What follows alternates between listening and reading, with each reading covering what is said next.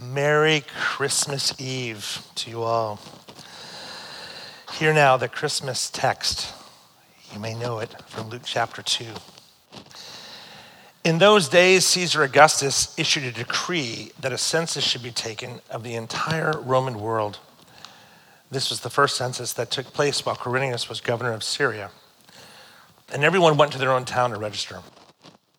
So Joseph also went up from the town of Nazareth in Galilee to Judea, to Bethlehem, the town of David, because he belonged to the house and line of David.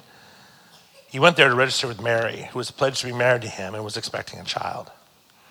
While they were there, the time came for the baby to be born, and she gave birth to her firstborn, a son. She wrapped him in cloths and placed him in a manger because there was no room available for them. And there were shepherds living out in the fields nearby, keeping watch over their flocks at night. An angel of the Lord appeared to them, and the glory of the Lord shone around them, and they were terrified. But the angel said to them, "Do not be afraid. I bring you good news that will cause great joy for all the people. Today in the town of David, a Savior has been born to you. He is the Messiah, the Lord. This will be the sign to you. You will find a baby in cloths and lying in a manger." Suddenly a great company of the heavenly host appeared with the angel, praising God and saying, let's all say this together, "Glory to God in the highest heaven, and on earth peace to those on whom his favor rests." God always blesses the reading of God's holy word. Come, Holy Spirit, draw us in more as we continue our worship on this Christmas Eve. We praise you and honor you, faithful Father, who has come to us in the manger through your Son and is with us this evening in your Holy Spirit. Guide and shape this time as only you can. In Jesus' name, amen. I have for you Christmas Eve in 3 parts. The first one, all based on our text. Part 1, things are never as dire as they seem. Part 2, things are never as dire as they seem because God is on the move in unexpected ways. And part 3, God's unexpected moves bring glorious good news of decisive divine intervention. That's what we're here for tonight. It starts with the baby in the manger. That's where the center of our faith is on this night. But we begin with Caesar Augustus. This is the emperor. He was the adopted son of Julius Caesar. He became the sole ruler of the Roman world, scholars tell us, after a bloody civil war in which he overpowered all rival claimants. And on our Christmas Eve text, Caesar Augustus calls for the census of the area of his nation, of his world, his Roman country, because he wants taxes. He wants money.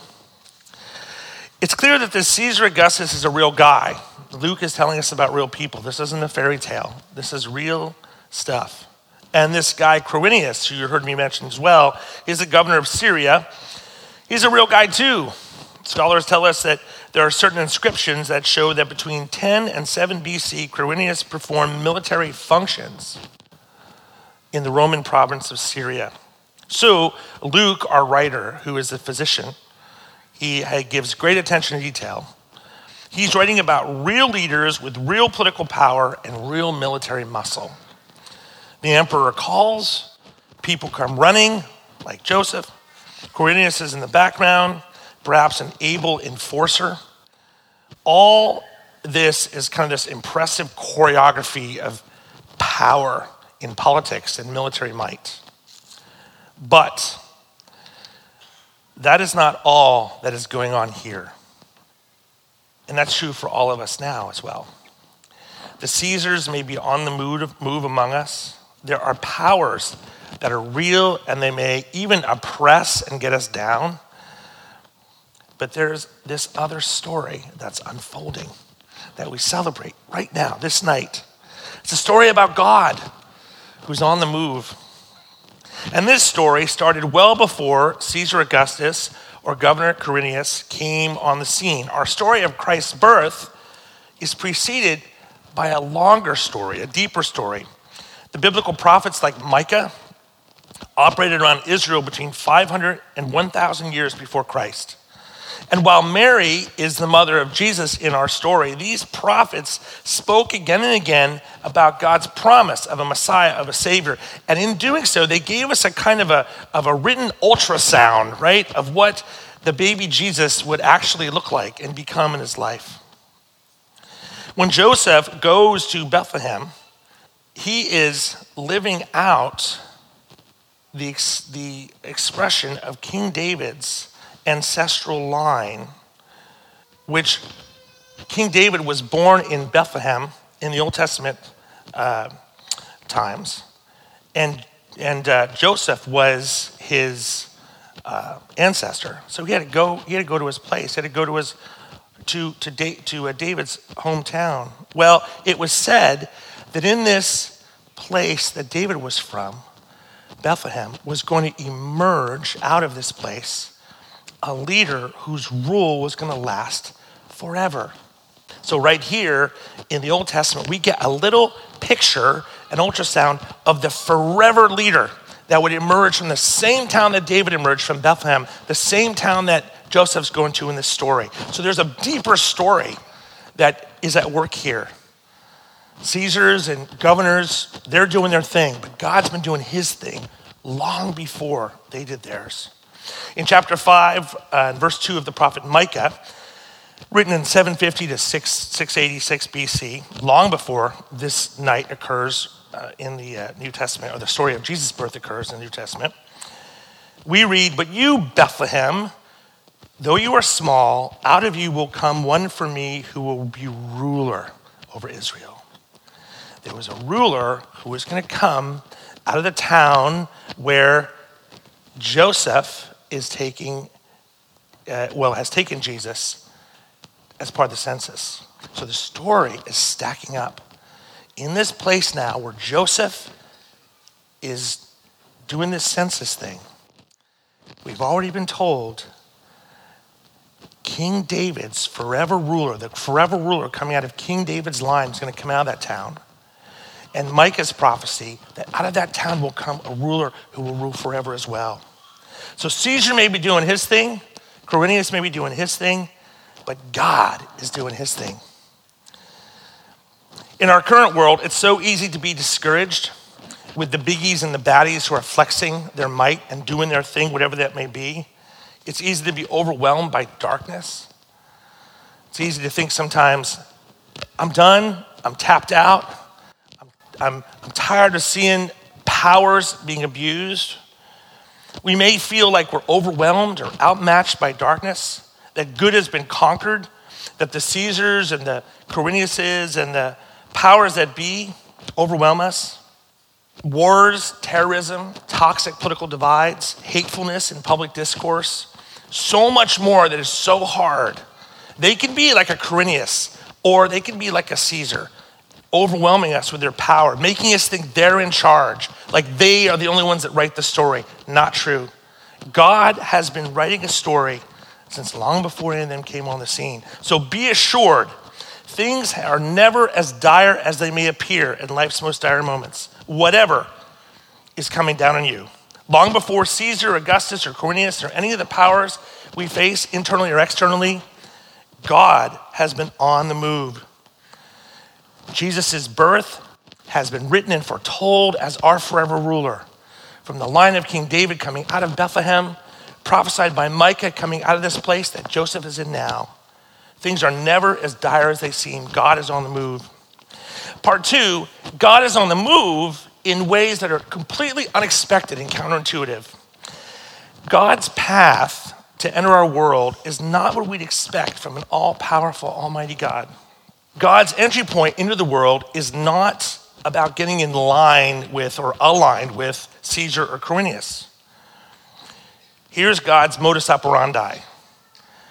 Joseph, summoned by Caesar's census, heads up to Bethlehem.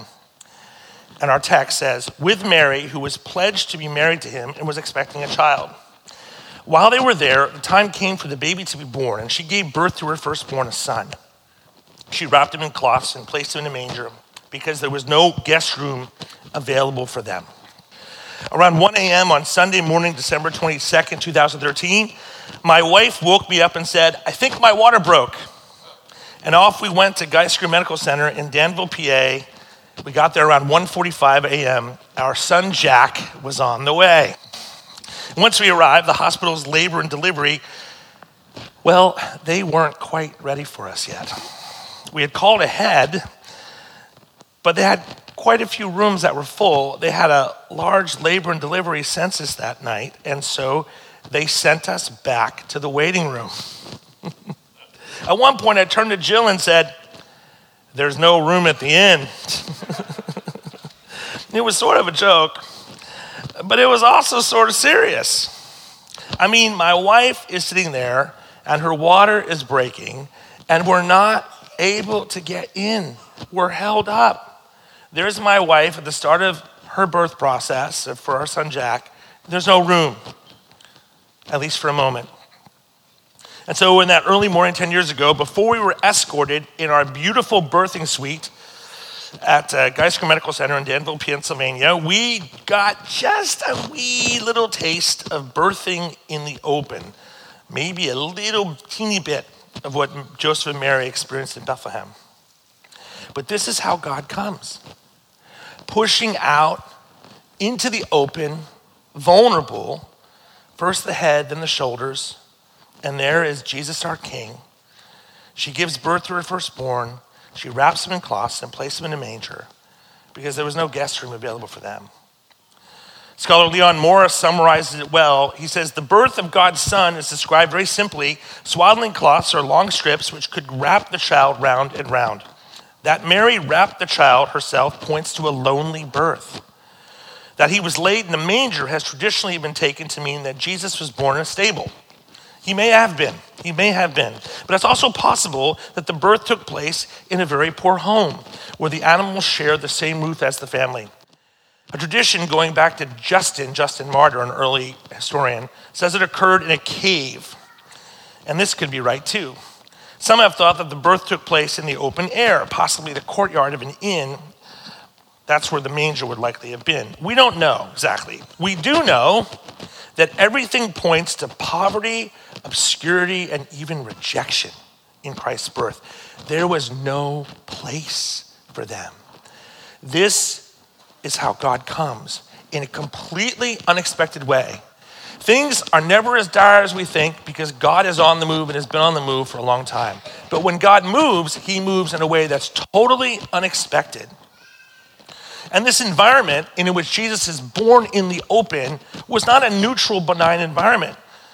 There were dangers. There was an oppressive regime threatening the status of the religion and culture that Jesus was born into. Yet, when Jesus enters in, he doesn't enter in flanked by a military escort in order to stay secure. He enters in lying in a manger, as vulnerable as you and I can possibly imagine. When you and I contend with darkness, it's tempting to become darkness, to fight the darkness, isn't it? I imagine most of us have persons or entities that have troubled us, either now or in the past, maybe even oppress us or hurt us or at least hinder us from experiencing a good life. It's tempting when you face that sort of thing to fight fire with fire, to contend with powers like Caesar Augustus and Governor Quirinius, by playing by their rules as if their rules define reality.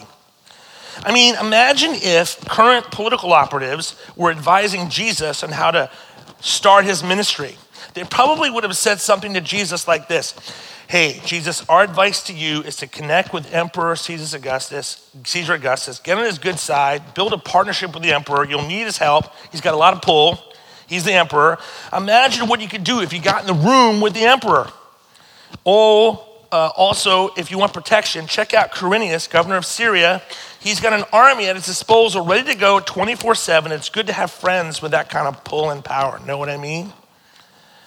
Well, no. That's not how the God in the manger operates at all. At the manger, God becomes vulnerable.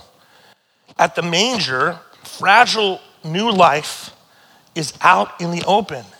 At the manger, God moves in grace toward an undeserving world.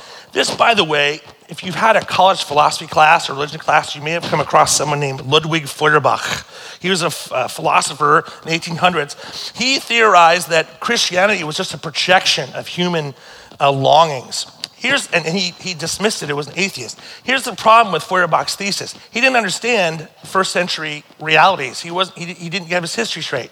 There's no way that early Jews would have projected a baby in the manger to save them. That's a completely flawed thesis just based on the history. Jews in the first century were not looking for a vulnerable baby in the manger. They were looking for someone more like Chuck Norris, something along those lines, right? Or insert your contemporary, tough guy in there. Now, to be clear, this manger was not a call to withdraw from the world. It's how God came into the world. But the manger was a call, and is a call, to operate in the world in a wholly different way. Not moving to overpower the narrative with the power plays that are out there, but moving to overtake the story with a whole other story. This is going to be a suffering servant who sidesteps paths to worldly power, teaches us ways that subvert it, that refocus it, humiliates himself by dying on a cross. But it turns out that death on the cross is the knockout punch to death and sin. When we move with God, who comes in the manger, we love where other people hate. We serve our enemies. We give grace to the graceless. We bring light in the darkest darkness. We don't fight darkness with more darkness. And we share undying hope in the face of death. Not because these are merely good ideas, loving, serving, gracing, and lighting things up, but because they are Jesus.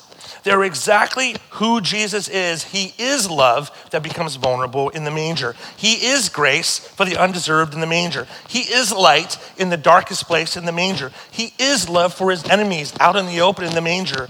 He is hope in the face of death.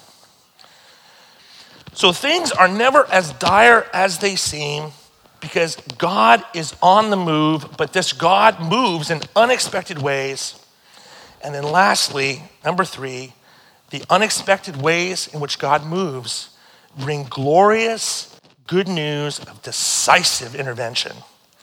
The angel said to the shepherds, "Do not be afraid. I bring you good news of great joy that will be for all the people. Today in the town of David, a Savior has been born to you. He is the Messiah, the Lord." As Christian writer Rebecca McLaughlin points out, the first century Jews were waiting for someone to save them from the Romans. But the angel's words suggest they had a bigger problem than the Romans. The early Jews needed a Savior from themselves, and so do we. Scholar Joel Green notes that Caesar Augustus was the grandnephew, as I said, and later the adopted son of Julius Caesar. Augustus was recognized as the sole leader of the Roman world in 27 BCE.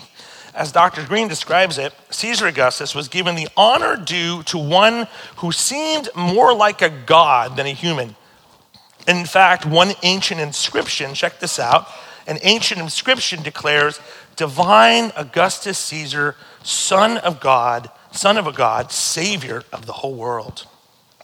So into a world where Augustus himself was known as Savior, and into a world where others, rulers, physicians, and so on, were called saviors, the Gospel of Luke declares that the role of Savior has been transferred to Jesus in the manger. And his birth calls into question the emperor's status as Savior. And he calls into question the status of any other saviors we could possibly have in our life. Savior is a huge, rich, and complex word. It encompasses forgiveness of sins. We all need forgiveness. The Lamb of God who takes away the sins of the world, John the Baptist would say later when he points at Jesus, "Look, there he is, the Lamb of God who takes away the sins of the world." Jesus is our Savior because he forgives us. He provides forgiveness to us on the cross.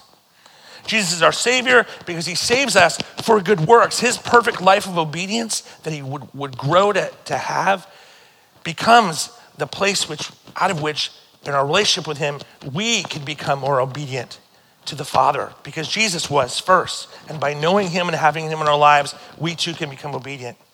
So he's forgiveness for us. He saves us by forgiving us. He saves us by bringing the obedience to the Father into our lives that we could not do on our own. And he saves us from our death that we will all face. He says, I am the resurrection and life. Anyone who believes in me, even though they die, will live. And whoever lives by believing in me will never die. We need a Savior. And Jesus saves us in these ways and more. They looked for a Messiah in this day, a political leader to throw the yoke off of Rome. God had bigger, better ideas that God was working on from way back, as we said earlier, prophesying through the life of King David and also through the prophets. Things are never as dire as they appear to be because God is on the move. God is on the move in ways that surprise us and are sometimes the exact opposite of what we would ever project. Feuerbach was wrong. And God moves in ways that are definitive and decisive. Lastly, the angel in our text calls Jesus in the manger Lord. Jesus is royalty, God's son in the flesh in the manger. He gets in trouble with the religious leaders because he acts like God. He pronounces forgiveness of sins when he's an adult to a man who didn't even ask for it. He reinterprets the Sermon on the Mount like he's God of the law. He calms the stormy seas in chapter 8, and then 20 chapters later, in chapter 8 of Matthew, and then 20 chapters later, he receives worship. Jesus is no mere human being with a big heart. He is God and humanity in the flesh, 100% man and 100% God, and not less of either because he's both. Jesus is large and in charge. That little one in the manger will grow to be, as Paul tells us in Colossians 1, the one in whom all things hold together. He's holding you and me together right now.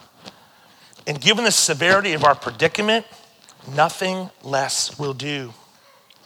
New Testament scholar Tom Wright summarizes it well, saying, the birth of this little boy is the beginning of a confrontation between the kingdom of God in all its apparent weakness, insignificance, and vulnerability, and the kingdoms of the world. The Emperor Caesar Augustus never heard of Jesus of Nazareth, but within a century or so, his successors in Rome had not only heard of him, they were taking steps to obliterate his followers. And within just over 3 centuries, the emperor himself became a Christian. Maybe you felt the 4.0 earthquake this morning, about 3 miles west of Quilcene, confirmed by the USGS this morning around 7:15. I did. That's always something to feel that jolt. As I said earlier, in the earlier service today, it reminds us that we aren't in charge. On this Christmas Eve, we're reminded of who is. Jesus' birth, when you really consider everything we just talked about, is the jolt you and I need to be assured things are never as dire as they seem. God is on the move. That God is on the move in ways that surprise us and blow our minds, and that are counterintuitive, and that the moves of God that are unexpected are decisive and definitive divine intervention that you and I desperately need. Be assured. Be hopeful. Merry Christmas. In the name of the Father, and the Son, and the Holy Spirit. And all God's people said, amen.